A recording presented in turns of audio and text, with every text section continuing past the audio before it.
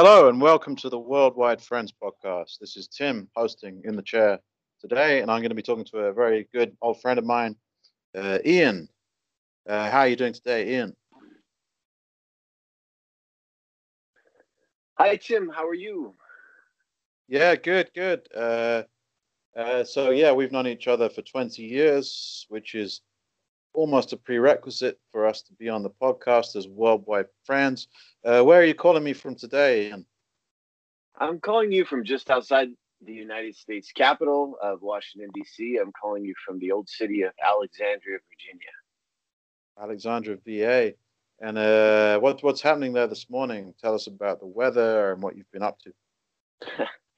Well, I think we're just about to get out of winter, little by little. It snowed yesterday, but it should be warming up a little bit today. It's kind of that kind of tumultuous time right before spring. Um, but there was a break in the cold, so I decided to go for a run this morning. I try to run at least every weekend, about a half marathon, give or take. And whereabouts do you run? Set the scene for us. Yeah, sure. So where I live is just outside of Old Town Alexandria, and I live halfway between the old town of Alexandria, which has all kinds of cobblestones and whatnot, and is I think you would say is somewhat reminiscent of an old English town. Yeah, very much so. Yeah, and then it's halfway between there and then Mount Vernon, George and Martha's place, as we call it. So I run along the Potomac River between the two, and it's beautiful. It's actually a national park, so it gets federal funding, and it's really well kept. Just this strip of land along the river. And for those that don't know, Yeah, it's great to run in all seasons. It's the first home of George Washington. Yeah, George Washington. Mount Vernon. Mount Vernon. Mm-hmm. Okay, so me and Ian, we met way back in 1998 at the University of New Mexico. Wow, what memories. So the idea really is for us to get in the time machine and cast our minds back to 98.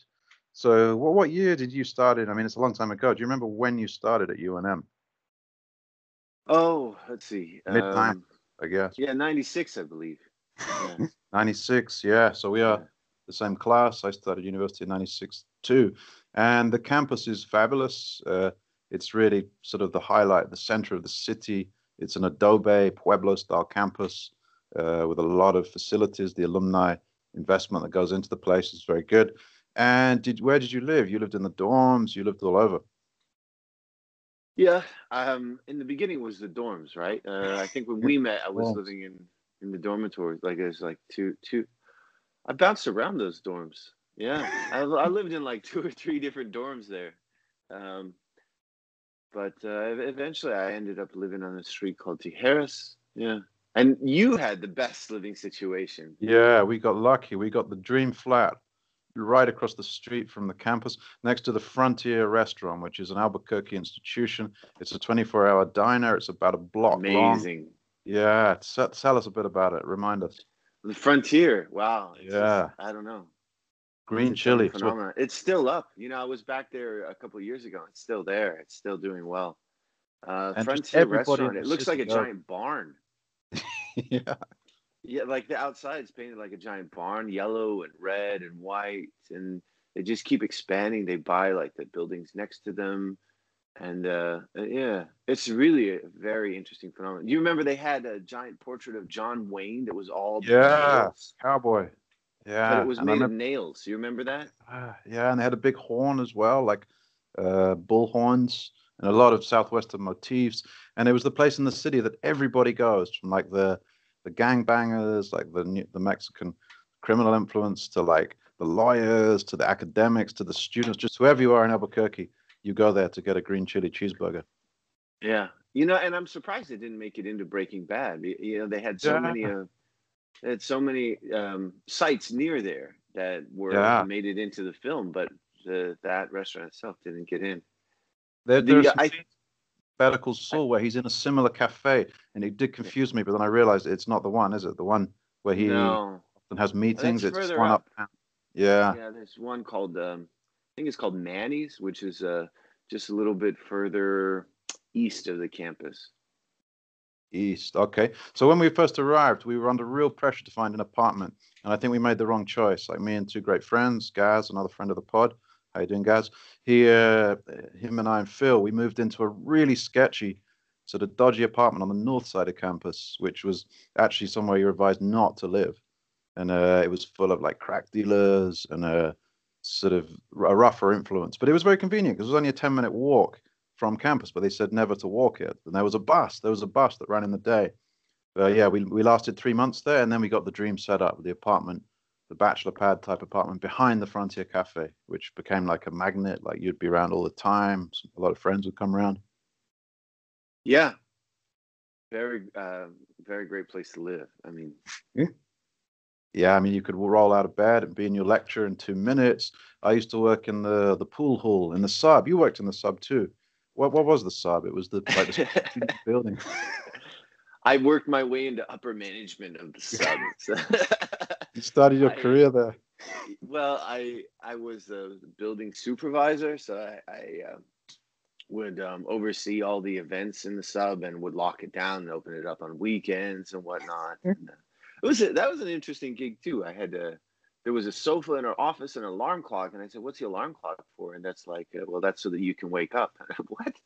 So apparently, they want you to sleep though. Napping was just fine. So you would go in on the weekends and take a nap, and then wake up when an event was closed and shut down the building.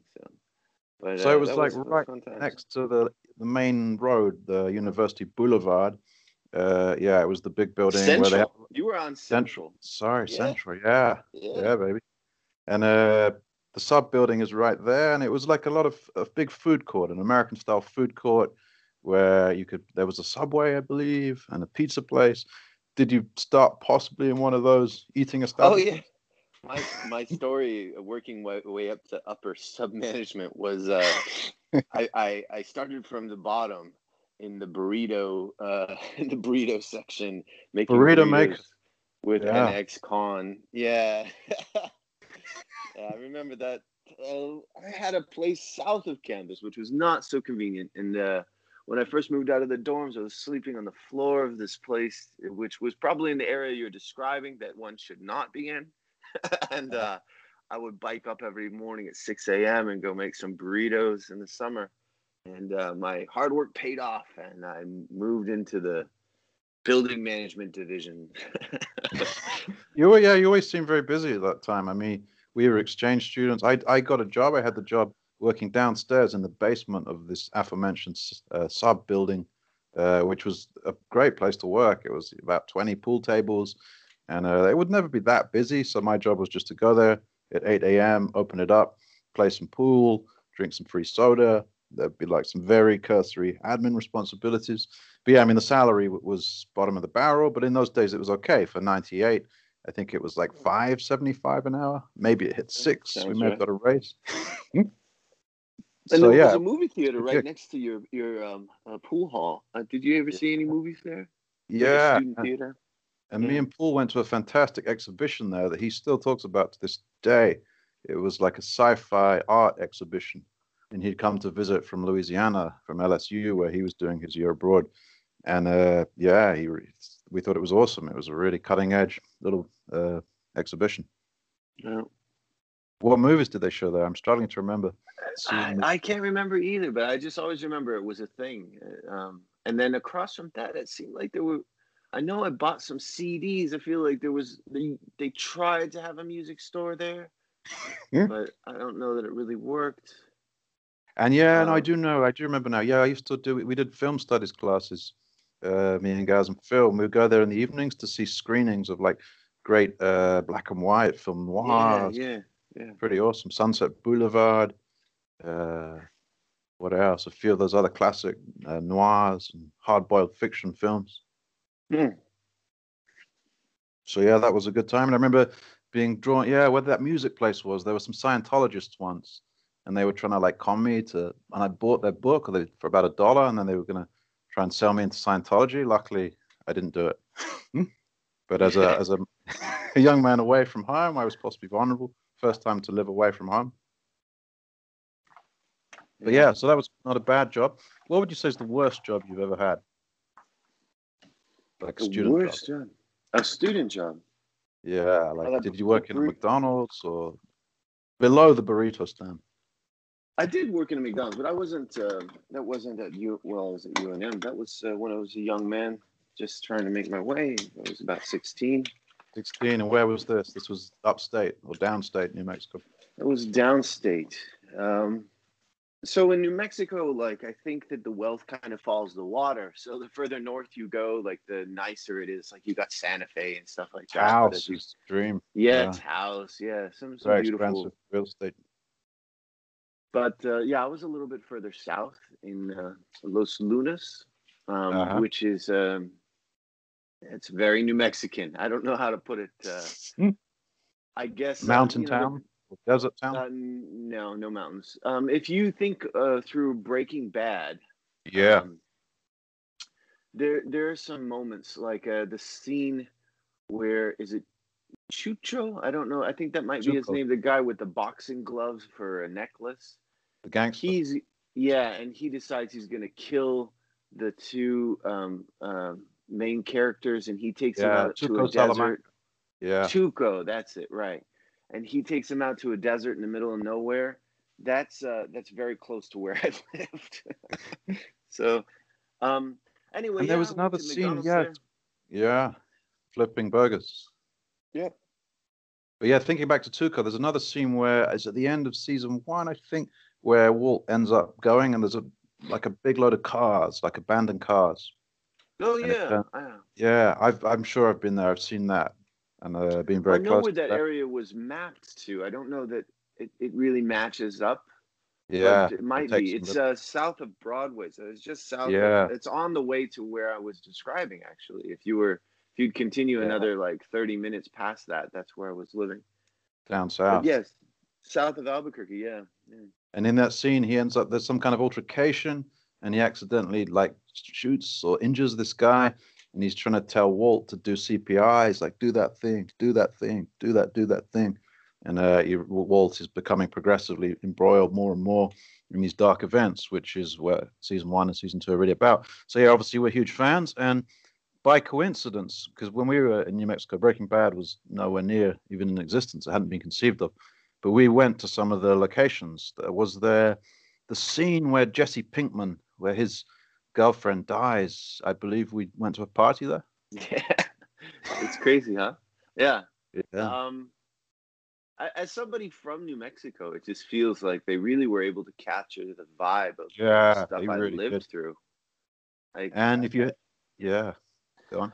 Well, until there was Breaking Bad, it was kind of like, you're from New Mexico. Oh, do you need a passport to go there? And like people just didn't really get it. They thought it was a part of Mexico. They thought it was quaint and poor, and they didn't get the kind of grittiness of New Mexico, the Wild West that was associated with the cartels and stuff like that. And Breaking Bad really managed to capture that. It's very much there. It's a part of. Yeah, and Breaking Bad is officially the highest critically acclaimed series of all time. According to the aggregator sites, Metacritic, The Guardian also, and Time have put it up there as being the all-time number 1. And for those that haven't seen it, it is just a fabulous story, very dark story of a depressed, meek, unfulfilled chemistry teacher, Walter White, and how he gets drawn into drug dealing, basically. He gets a diagnosis of fatal cancer, and he realizes he's going to need a hell of a lot of money. And his brother-in-law is in the DEA, Hank Schrader, and he takes him on a ride along, and he slowly gets drawn into the idea of cooking and selling meth with Jesse Pinkman, who was like a dropout, but quite talented chemistry student from his class. And it really goes from there. And the cinematography is just fabulous, the desert, and a sort of sense of surreal darkness, but shot in very bright, wide lenses. So yeah. That party. It's interesting to see how it's crossed paths with us in so many. I don't know about you, but I've definitely been in like you said, we're in one of these houses where it was where the girlfriend OD'd. Jane. The location. Yeah, and that's one of these. The series is really set up with these tipping points where Walter gets steadily more and more irresponsible, more and more criminal. I mean, the idea is he starts off as Mr. Chips and slowly becomes Scarface. So yeah, he lets her die. He watches her die. And in that moment, you start to realize maybe you shouldn't be empathizing so much with this guy. So yeah, that's where it happened. It was like a little apartment, I guess. Well, it's a little duplex. They took one of these adobes, like you were saying. The campus is adobe, and the original motif of most buildings in New Mexico is adobe. I grew up living somewhat in adobes, and this is one of them. This is like split into half, like a duplex. So, he was living on the one side, and the girlfriend was on the other side. And I think that the party we were at was the one where he was living, and I I don't know, but I feel like Gaz was there too. Most of that Yeah. party was outside. Yeah, I remember. In the back, yeah, there would be a big space there, like a courtyard. Yeah, yeah, kind of a dirt kind of area around the side. It was off of Cole. Um, Cole Avenue, yeah, where yeah, there's because where there's a yeah, I bit. mean Albuquerque was great for house parties. It was really that was the sort of student scene. People would organize parties, invite a lot of people, get some cakes, get some food. I mean, we must have been to dozens and dozens of parties like that. Yeah, Hmm? I think I got to a point on weekends I would just drive around and look for parties and try and crash. And they were often really good ones. They would just pop up because the bar scene in those days wasn't so great. Did it improve? Did the city change in the time? Because I mean, I left around '99. I would have gone back once, but did it? What you left in 2002? Was it still very much the same, or have you been back and noticed any differences? Well, I've changed a lot since then as well. So, Yeah, you see I it with definitely different eyes. wasn't running around looking for parties. So, yeah, I mean, it has changed. A lot has changed. I think two major things I noticed have changed. One, it gets now. There's a lot of money from the movie industry that comes to New Mexico. They do a lot of movie Bad. processing and production, Yeah. stuff like that. That was always a bit of a thing. So um, it really has developed, and so there's more service industry there. There's a lot more like breweries and microbreweries, restaurants, fine So you dining. don't need to drive around looking for parties, perhaps now if there's more entertainment infrastructure gone in Yeah. for the today's undergraduates. But yeah, I haven't been back because I don't know. One of my dad's great friends before he died, he said Paradise Revisited is fatal. So I prefer to keep it there in my mind. But yeah, we will have to go back one day, definitely. Maybe cross New Mexico on Harley Davidsons or some kind of classic car. Well, the second thing I wanted to say that has changed is the environment. Like, I mean, Right. there's always been a water problem. There's been a water issue. Albuquerque didn't take Yeah. it seriously. I think the United States doesn't really take most of these environmental things seriously. That's my little soapbox. But There yeah, were water courses in the desert when I was there, yeah, and without a second thought. yeah, yeah. There's a book I think it's called Cadillac Desert, which really talks about the water issues between Texas and New Mexico, fighting over the water being diverted from the Colorado River. And things have not necessarily gone well in that regard. There's still Well, water up in Santa Fe, up in Taos, but in Albuquerque, it's the xeriscaping thing where there's no grass and people just try and decorate their lawns with rocks and stuff. It's really kind of come into its own. So so it it seems looks more arid quite now, the different. aridity. Yeah, I see. And yeah, the people are, it's a very cross-cultural place. You've got the mix of Native Americans, Anglos who settled there very early, and people who even trace their blood back to Spain. I mean, I live in Spain these days. I'm here in Alicante, this very nice early spring Sunday. And but there are people who claim that their blood is not Mexican as such. It's more directly from Spain because of the Camino Real, the Royal Road, went all the way up to Santa Fe, I guess. But yeah, I think it's famous in Española, that area. I mean, the town's name is Española, so like a lot of them say that they're Spaniard descendants, and they're Yeah. fair-skinned people. Yeah, yeah. Uh-huh. It's an interesting conflict between that still goes on today that you don't see in other parts of the United States of having these direct European ties versus indigenous ties versus recent immigrant ties. The border issue in New Mexico is a little more complex than it's portrayed on TV. I've been interested in politics for a while. I've been interested in nonprofits for a while. My mother was an ESL teacher. I think that's something also that we share in common is both of our mothers are teachers. And Your mother was an ESL teacher also, or no yeah, KSL. a little bit. She was kind of a jack of all trades because she started off as a drama teacher. I know that when she was in high school, she worked at J.C. Penney's, and then would do drama. That was her thing. She would do drama at J.C. Penney, and then she tried to figure out how she could do drama and get paid for it. And eventually, that was teaching high school drama, high school.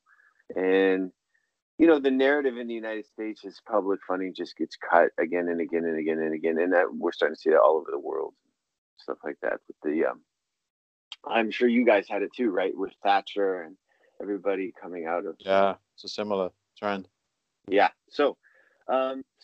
So she had to kind of take on other roles to do that. So first it was drama, then she got certified for art, and then it was English literature. So she started teaching literature and drama, and then when we lived in Turkey, she was teaching drama, art, and English, um, and ESL at a point in time. So to work with, so she worked with the military, teaching the children in the military, and to get one of those jobs, one has to be able to be certified, U.S. state certified in multiple fields. So yeah, she did a little bit of ESL. It wasn't really like her main focus. Her main focus would be drama and American literature. But yeah, I remember seeing her teach ESL when I was a kid and thinking, I can do that. And years later, it turns out to be true. Yeah, I So mean, yeah, you've done that it took me all to around the China. world. Yeah, Yeah, yeah. So um, I, my past in politics made me interested in getting a master's degree, serving further in nonprofits, and trying to access politics that way.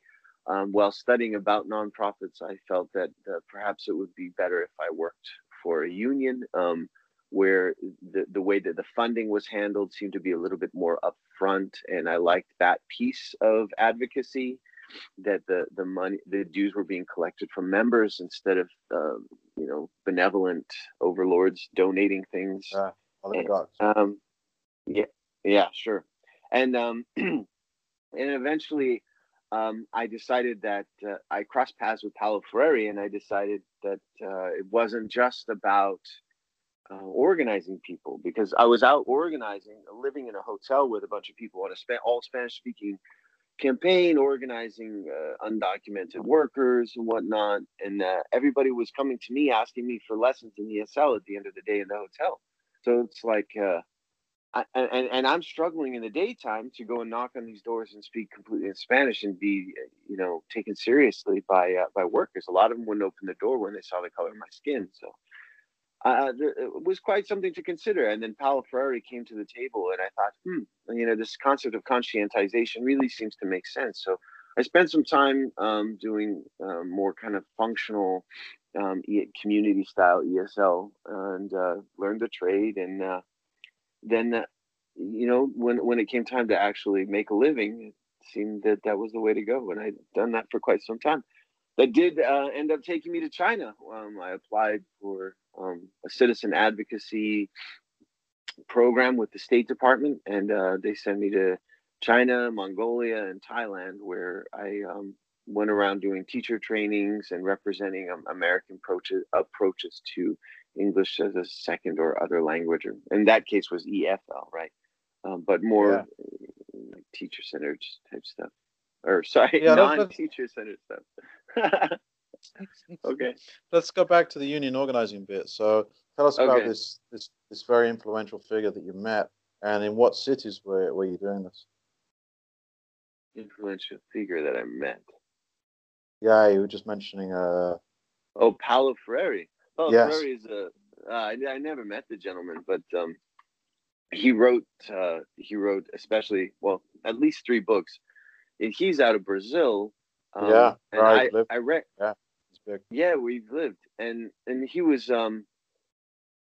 he had gotten a grant, I guess, in Brazil to create a literacy project, and his literacy project was very student centered. I mean, it was really interesting, where people were surveying each other and developing their own needs, and he was creating a corpus from the people that he was supposed to be helping. And he found that there he was it was much easier to teach them to literacy when they were engaged in the development of the content that they would be studying.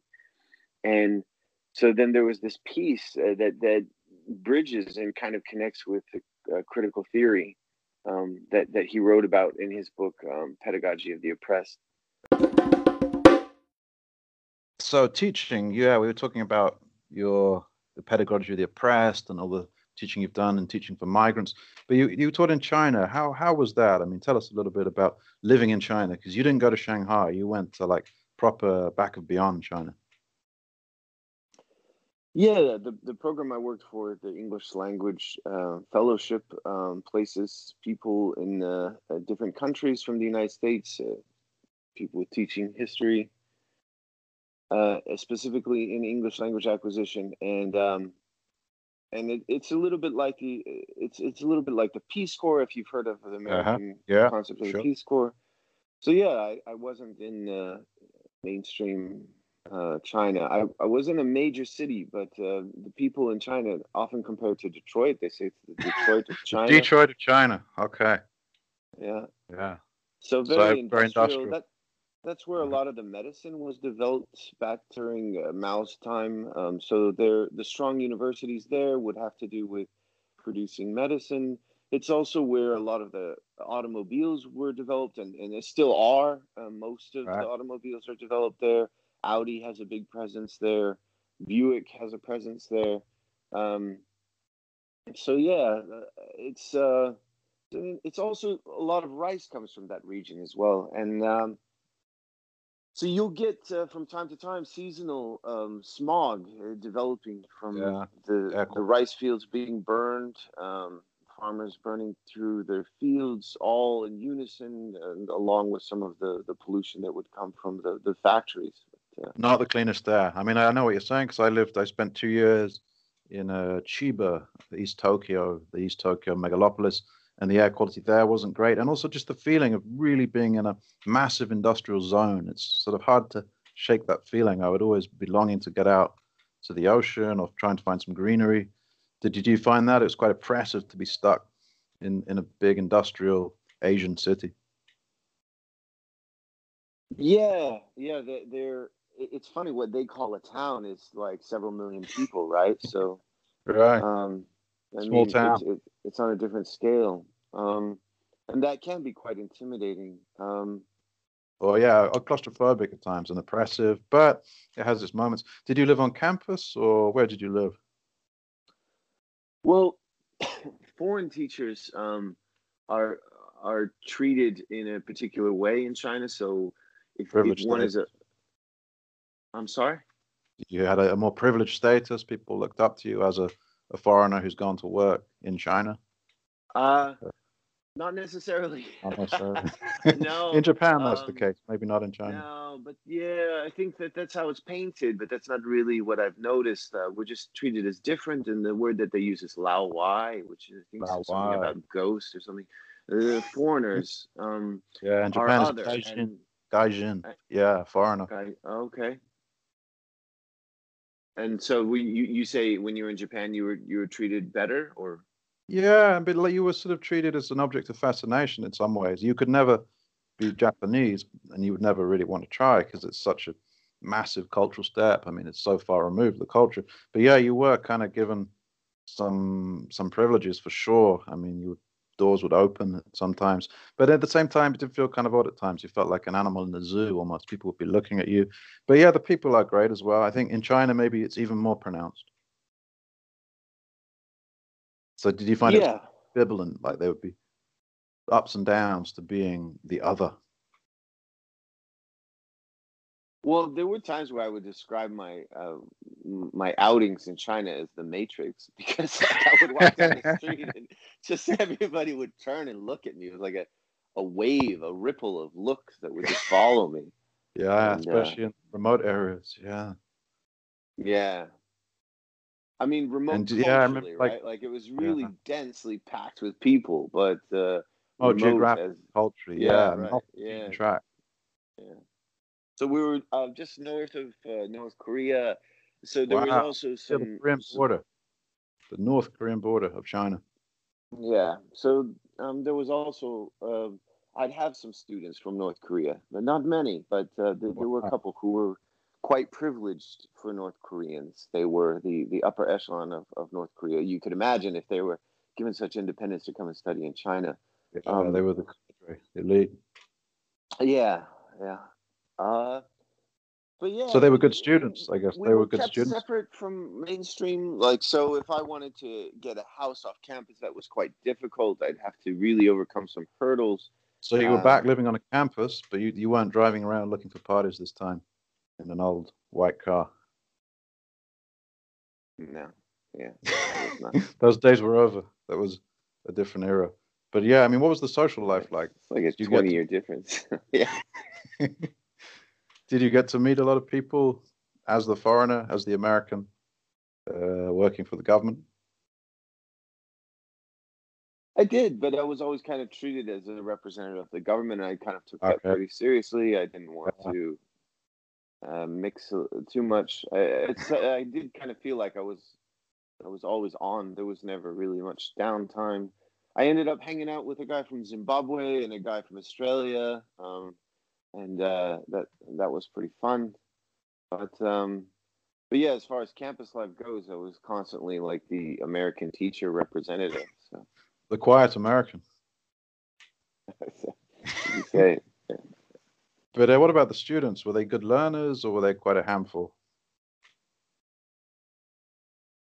I mean, uh, Japanese yeah, were very diligent, quiet, but they but didn't want to take risks in the language. So that made the language acquisition very difficult because they weren't willing to make those errors. And we learned through making mistakes.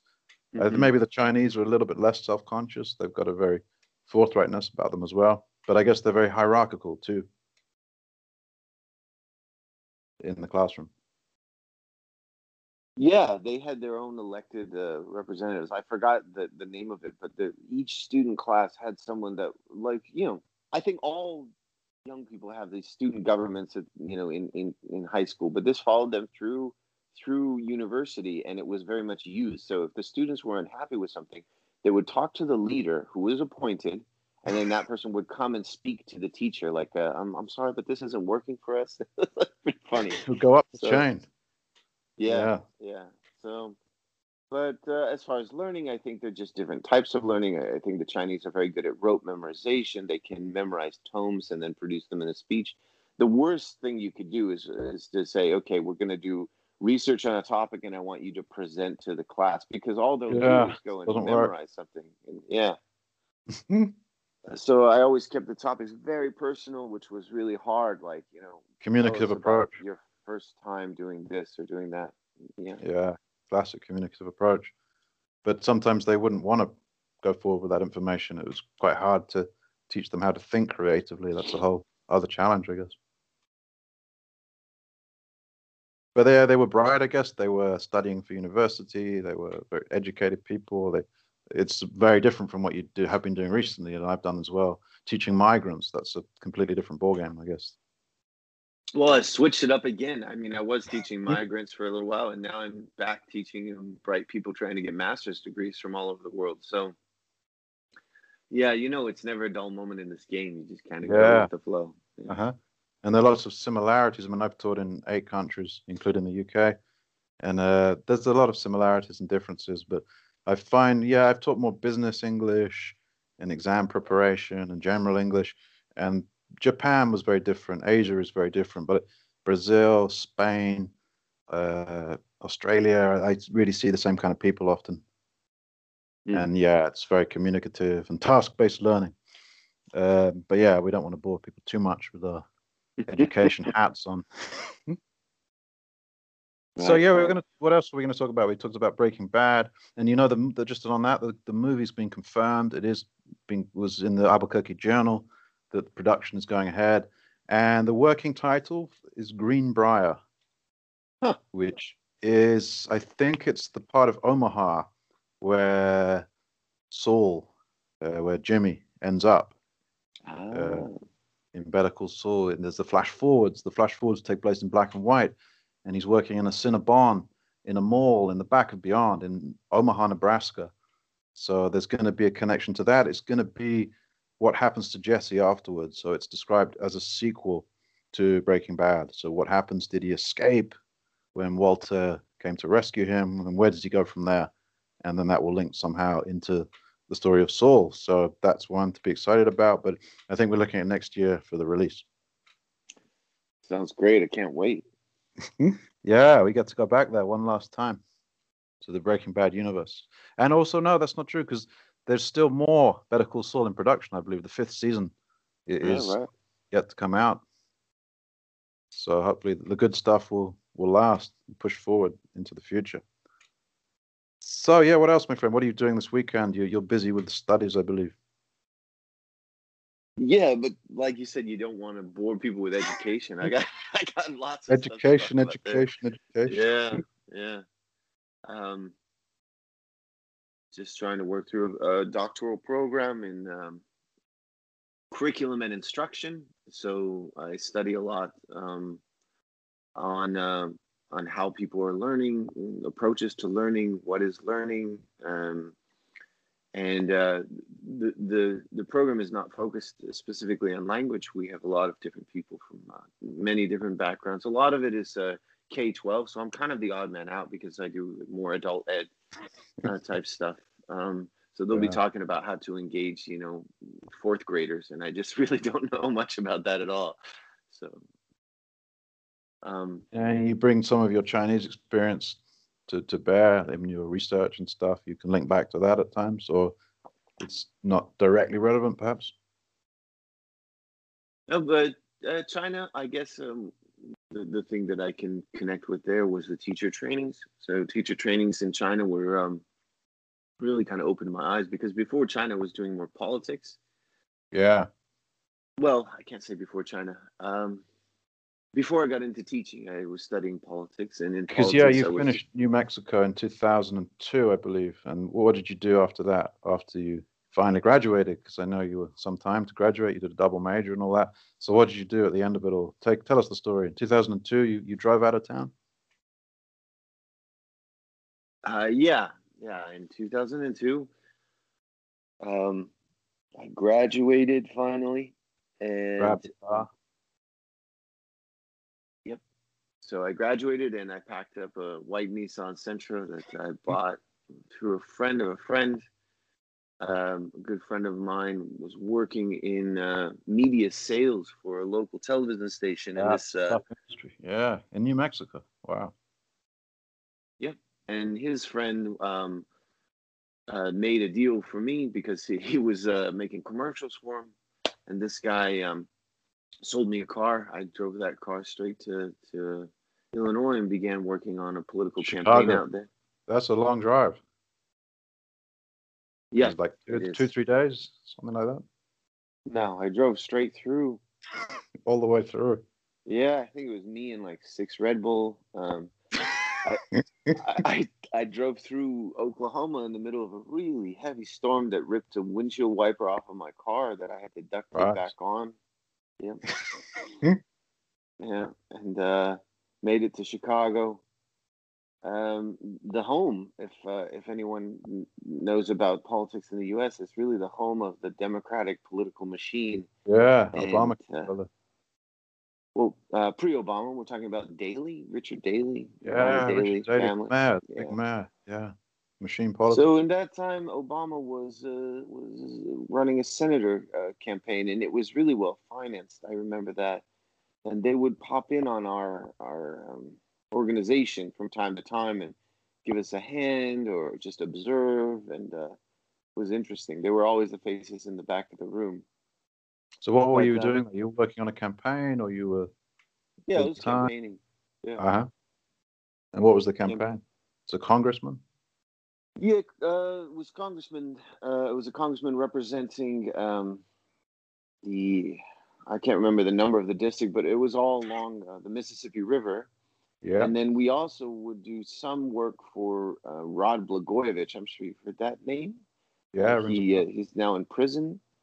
He was the Why? governor of Why? Illinois for a He was while. he was the governor, and he was Yeah, he busted. was trying to sell the seats for Obama. Yeah, yeah. Feel free to Google him. It's quite funny. He tried to get on a celebrity reality show as well after all of this. Yeah, Just an you're kidding. interesting guy. Yeah. Yeah, that's the way to go for a lot of politicians. I mean, recently you had one. I mean, this is not a politician of that ilk, not so serious. But the Mooch, Scaramucci, he was on a Big Brother type thing recently also. And they tried to get Stormy Daniels to be on the UK Celebrity Big Brother, but wisely, I think she pulled out because she may be involved in more litigation with Trump. So I think it was good that she didn't do it. But this guy did it. How did it go? Did he? He He kept his tried name? to do it, yeah, but then because they were going to send him to an island outside of the U.S., and so they were worried about flight because he was being indicted. So, Oh, but it's I don't think, outside the States. Yeah. yeah, it was going to be one of these island things where it's, they try to figure out how to get off the island or something. Ah, I it's don't like know. a escape I thing. don't have much more information on it, but I'm gonna try and interesting guy. find it. I'm a big fan of reality TV these days. Sunk to the level of watching X on the beach, which I think is quite hilarious on its own terms. But anyway, so that he was jailed. So then you were working on this campaign for the other congressman. How long did that go on? That took you through 2002, 2003. Yeah, yeah. Those days I was all about politics for about 2 years, and then ended up in D.C. Interning for a congressman from New Mexico on the Hill, and then did some work in nonprofit advocacy would be the best term for it, working to kind of change the tax cuts, which has not The gone Bush very tax cut. well. Yeah. There was the big Bush tax cut, and now there's another one. Yeah, I mean that's another Republican presidential thing they do, So bring what in these what were huge you tax doing cuts in for the those wealth. in those times? So like 2002, were you in Japan at that time? No, Where this is were you? pre-Japan. So yeah, I worked in advertising and media buying. We're talking about media sales. I worked in media buying in London for a while, and then in 2003, I moved to Sydney, Australia. I did the CELTA course to become an English language teacher, and I went down to Sydney, which was it was as good as New Mexico. It was one of those mind-blowing experiences that has made me make my home outside of England from forever onwards. Mm. Yeah, I mean, really great place. A lot of Asian students. I was teaching a lot of Chinese, coincidentally. I was preparing students to go to the University of Sydney. So they I had to do see. IELTS and academic English, EAP, English for academic purposes. Yeah, Big that's what classes. I do I was a now, the rookie. It was EAPC. pretty Yeah. tough. I mean, I had no real experience. So it was a lot of in at the deep end learning, but it was great. The lifestyle, the people. Yeah, I mean, I know you have connections with Australia as well. It's quite a place. Well, my connections with Australia are really old. I mean, it was like 3 years old when I went there. Like, gosh, it was really my Right. father. Yeah, my father was obsessed with Australia. Yeah, what was the thing he used to have? A Sorry? butcher's drink, like a little shot of beer or something. Was Yeah. Oh, yeah. Some story that he told about a small. It was less than a pint. It was almost like three-quarters of a pint. uh-huh, Yeah. American Yeah. But I'd because it say can be for confusing. Yeah, gone. yeah, I'd say for me, probably my biggest experience living abroad was Turkey. That's where I went to high school. Yeah. We Oh, did discuss a lot about my connections to New Mexico, but I mean, my mother lived in Turkey for what, like at least 8 years, and then I spent at least 3 years, maybe more, in Izmir, wow. what they Yeah, it's a call the beautiful. Los I've been. Angeles of It's a Turkey. beautiful town. Yeah, beautiful town. Coincidentally, last night on Spanish TV, they were showing the Turkish OC. Boy, did it look glamorous. Like it's a Turkish sort of soap opera, like 1 hour a week, sort of Dallas Mm. type thing, but it's set in a beach area south of Istanbul. And I mean, it's a very beguiling place, somewhere you'd probably think about moving back to one day. Yeah, but like a lot of places in the world, there's some political turmoil. I mean, Yeah. my current country included. So it's like, Yeah, um, the rise of the right, populism. Turkey's a textbook case.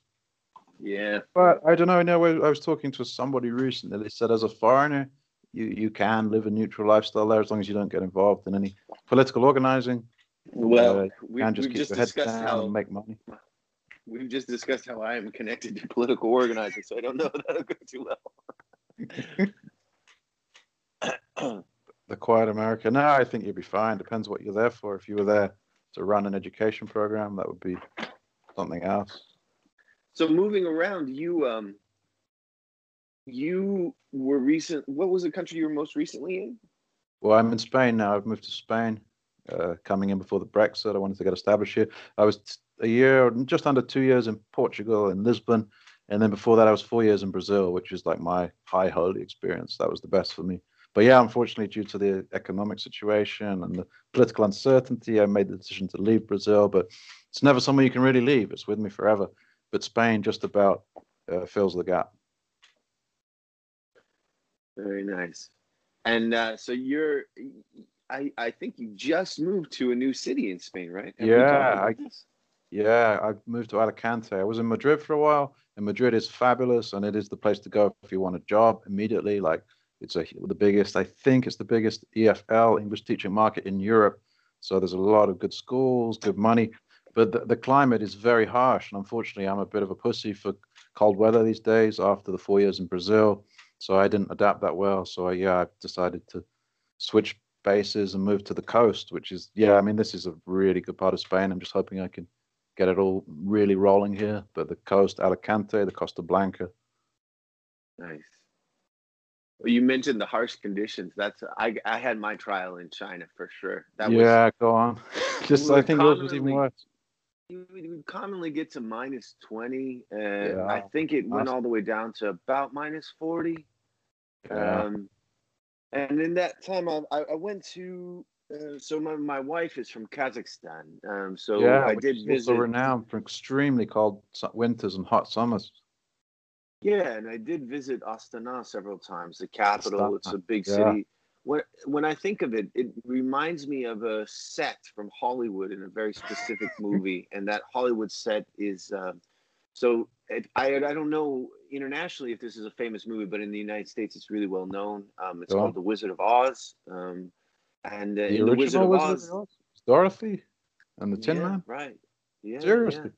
It's a very So old in the film, the original. Yeah, The Wizard of Oz. Wow. So let me get there. So in the Wizard of Oz, there's the Emerald City, and so when she's walking down the yellow brick road and she looks up, there's a scene there where you can see this big. There's all these skyscrapers and what looks like, Ah, crystal this and that, and it's green and shimmering, and that's very much how downtown Astana looks. They so would it's have a lot brand of spanking competitions. new, extremely new, modern built. Exactly right. Yeah, and they even had competitions for architects to design these fancy, outlandish buildings to be produced there.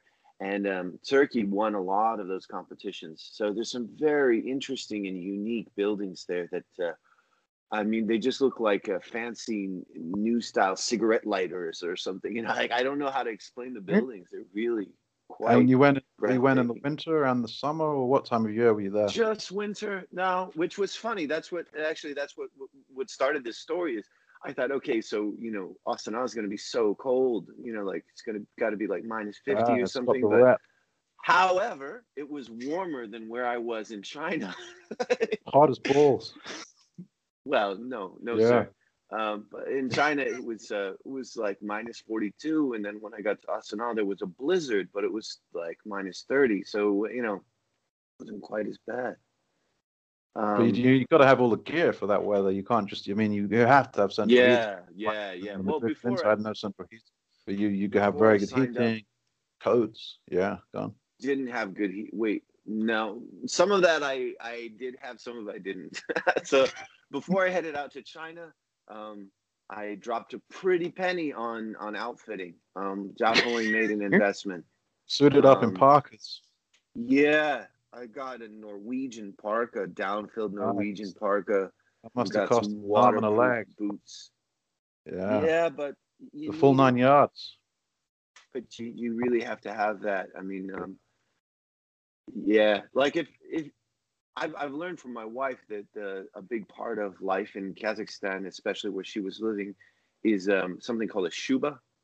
And you have to have this. It's extremely expensive, and it's one of these giant fur coats, and they cost about $1,000. But you have to have it.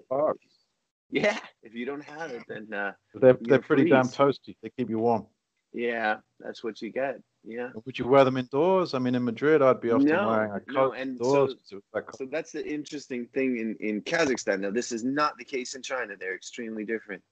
But in Kazakhstan, they had this really interesting heating setup coming from, Stalinist city planning, where the heat was centralized not only in the building but in the city. You had these giant water pumps that would pump hot water throughout the city, and it would keep the streets warm, and it would keep the buildings warm, and you couldn't really control it. So often people would just maximize the heat setting. So you'd have to wear this massive bear of a jacket outside and then take it off and walk around in shorts once you get. So the heating situation was pretty good. Yeah, I mean, that's what I really missed in Madrid. There is not often, a lot of the buildings don't have heating. A lot do, but with the housing shortage, it's hard to find a place with heating. So it's really the dream to come in and get down to your shorts or your underwear in the middle of winter. That's really living. But I guess that wasn't the case in China. No, that was not the case in China. And I really loved it when I got to Astana, because we would have the window open for a breeze. I mean, it's -40, but we have the window open for a breeze. But yeah, China, no, it was rough. Actually, I don't want to go too into detail, but it kind of became a bit of an international incident where I purchased a space heater and plugged it in my dormitory, where, as I said earlier, they separate the Lao-Wai. So I have to be in a special space that they've allocated for me. I'm not allowed to go off campus, not allowed to have my own place. So I was in this dormitory for international people. They often put the international students and teachers all together. Did you share it? Because in English, dormitory makes me think of like a long line of beds, like boarding school or something. Like 10 guys. Close, not quite. Yeah, it's close. But for, because I was a professor, they would give me my own space, but I shared a bathroom. So I had my own mini kitchen, which they don't have ovens there. You get a microwave, which was pretty fancy for them. And then you'd share a really kind of awkward bathroom. I don't know if you've seen the traditional Chinese bathrooms, but it's a garden hose in hole in the wall. Giant, with a garden hose for a shower. So it's kind of but that's part of the joy of teaching abroad. I mean, I don't want to sound like an uptight American. Yeah, let's have at it. I'm fine with that. My apartment in Chiba, Japan, near Tokyo, was more installed than built. It was just thrown up very quick. And it did seem warm though. I had air conditioning, and I lived there in 2004, 5. And 2004 was one of the hottest summers they ever had in Japan. It was a real global warming event. And it just was ridiculously hot, so I'd have the aircon all the time. But in the winter, the insulation wasn't as good as I had thought. So I ended up getting bronchitis, pneumonia, all that stuff, which I imagine you wrestled with as well in the depths of industrial China. Yeah. So another investment, it seems like I invested a lot to be in Detroit or China. Another investment was an air filter. I had to have an air filter, and I brought over a lot of masks, construction masks. Good work. That's what I needed in Madrid. I had a damp issue. I should have had an oxygen mask or construction mask. Yeah. Well, and the air filter might have helped you as well. There was a fellow who had been there before. He was in Beijing, and he had come up with this concept. He was a Fulbright fellow, not a teaching fellow, and he came up with he had done some scientific experimentation around just getting a HEPA filter and a fan, and then that could be turned into an air filter. And so he had it all on Taobao, what you would order, and you could get an air filter for half the price. So I had 2 of those going, and then I had one traditional filter going at one point, because the area where we were really was hit quite hard with the pollution. It's a little strange, because everybody seems to kind of say it's normal, and then but it's not. And the American in me was like, but it's not right. It's not right. Now in Madrid, they've just brought in some big new rules, because they've had terrible levels of air pollution. In January, it was hitting almost China levels.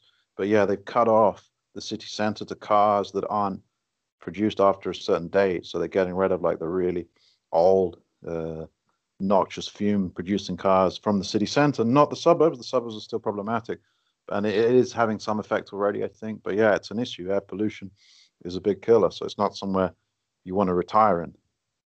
Yeah. Yeah. So And it yeah, really does make a difference. Go ahead.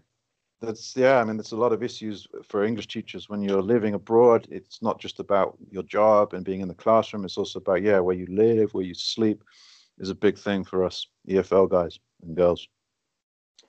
But I think to be successful at it, I mean, it's got to be something you appreciate. Like if I Yeah, think back damn to like one of the coolest bathroom situations that I've had was in Mexico when I was visiting the Raramuri, which are indigenous people of Mexico. They are not Mexicans; they're Natives, native people. visions, Yeah, Mexicans. and Uh-huh. they're famous for running the Copper Canyon. And they run on used tires. They'll take the tires, cut them Copper out, make Canyon is, sandals. yeah, North Mexico, not too far from the Yeah, border with Mexico. Uh-huh. yeah, Chihuahua is the region, and yeah, there was a small town there, and we stayed with some of the people along the valley, and they had a really cool setup where, for a shower, if you wanted to have a shower, you would build a little tiny fire in this hole that would heat Wow. the pipes that would go through. So you built this little fire, got it started, and that would heat the water that went through, and you'd have a hot shower. I thought it was pretty neat. Yeah. I mean, I've not really been to town in really cold conditions. We had quite a cold winter in Japan. I've just been through a nasty lot of winter in Madrid. But yeah, I've certainly done hot weather. When I was in Brazil, they had one of their hottest years. 2014, beginning of, was really hot, and we had no rain. There was a big drought, something to do with the Amazon weather front being blocked. And I remember I spent Christmas in England, where it was the wettest Christmas they'd had for a long time. The place was flooded heavily, like freezing rain. And then I went to Sao Paulo, and it was baking. But I do better in heat. I don't mind heat. I quite like sleeping in front of a fan. Do you ever do that? Yeah, that's a New Mexico requirement, right? Yeah, instead of having aircon, because aircon's really bad for your lungs. Although American aircon is perhaps the best in the world, it's not as bad. But like Brazilian aircon, Japanese aircon, I always felt like it was killing my lungs. But if you get the fan on, it's okay. That kind of works for me. Yeah, they talk about the dry heat versus the humidity. Yeah. Yeah, but yeah, in the States you have crazy weather. I mean, huge continent, very hot winters, very cold winters and hot summers. But still, you've done it harder in China and Kazakhstan. All right, my friend, I think we need to start wrapping up there. So it's been great to talk about a whole bunch of topics here on the Worldwide Friends podcast, and we'll be getting back to you with a lot more. So thanks very much, Ian, for chatting today. Yeah, my pleasure. Okay, until soon.